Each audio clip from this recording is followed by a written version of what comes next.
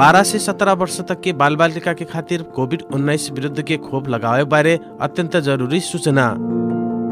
57 जिला के 12 से 17 उम्र तक के 2061 मंसिर से 2066 मंसिर तक जन्मे बाल बालिका के खातिर यही पुष 4 गते से 14 गते तक पहला मात्रा और माघ 2 गते से 12 गते तक दोसर मात्रा मोडर्ना खोप लागत है। मोडर्ना खोप लगाए वाला जिला सब लुम्बिनी प्रदेश, रुकुम पूर्व, रोल्पा, प्युठान, गुल्मी, अर्घाखाँची, पाल्पा, नवलपरासी पश्चिम, कपिलवस्तु, बर्दिया 9 जिला। यी खोप पूर्ण रूप में सुरक्षित है। यही से निष्फिक्र होके बाल बालिका का खोप लगावे प्रेरित करो।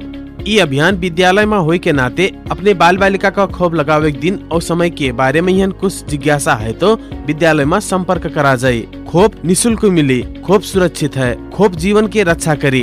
कोरोना संक्रमण से बचे के खातिर जन स्वास्थ्य के सब मापदंड के पालना करो। मास्क लगाओ, भौतिक दूरी कायम करो, समय समय में साबुन पानी से हाथ धो।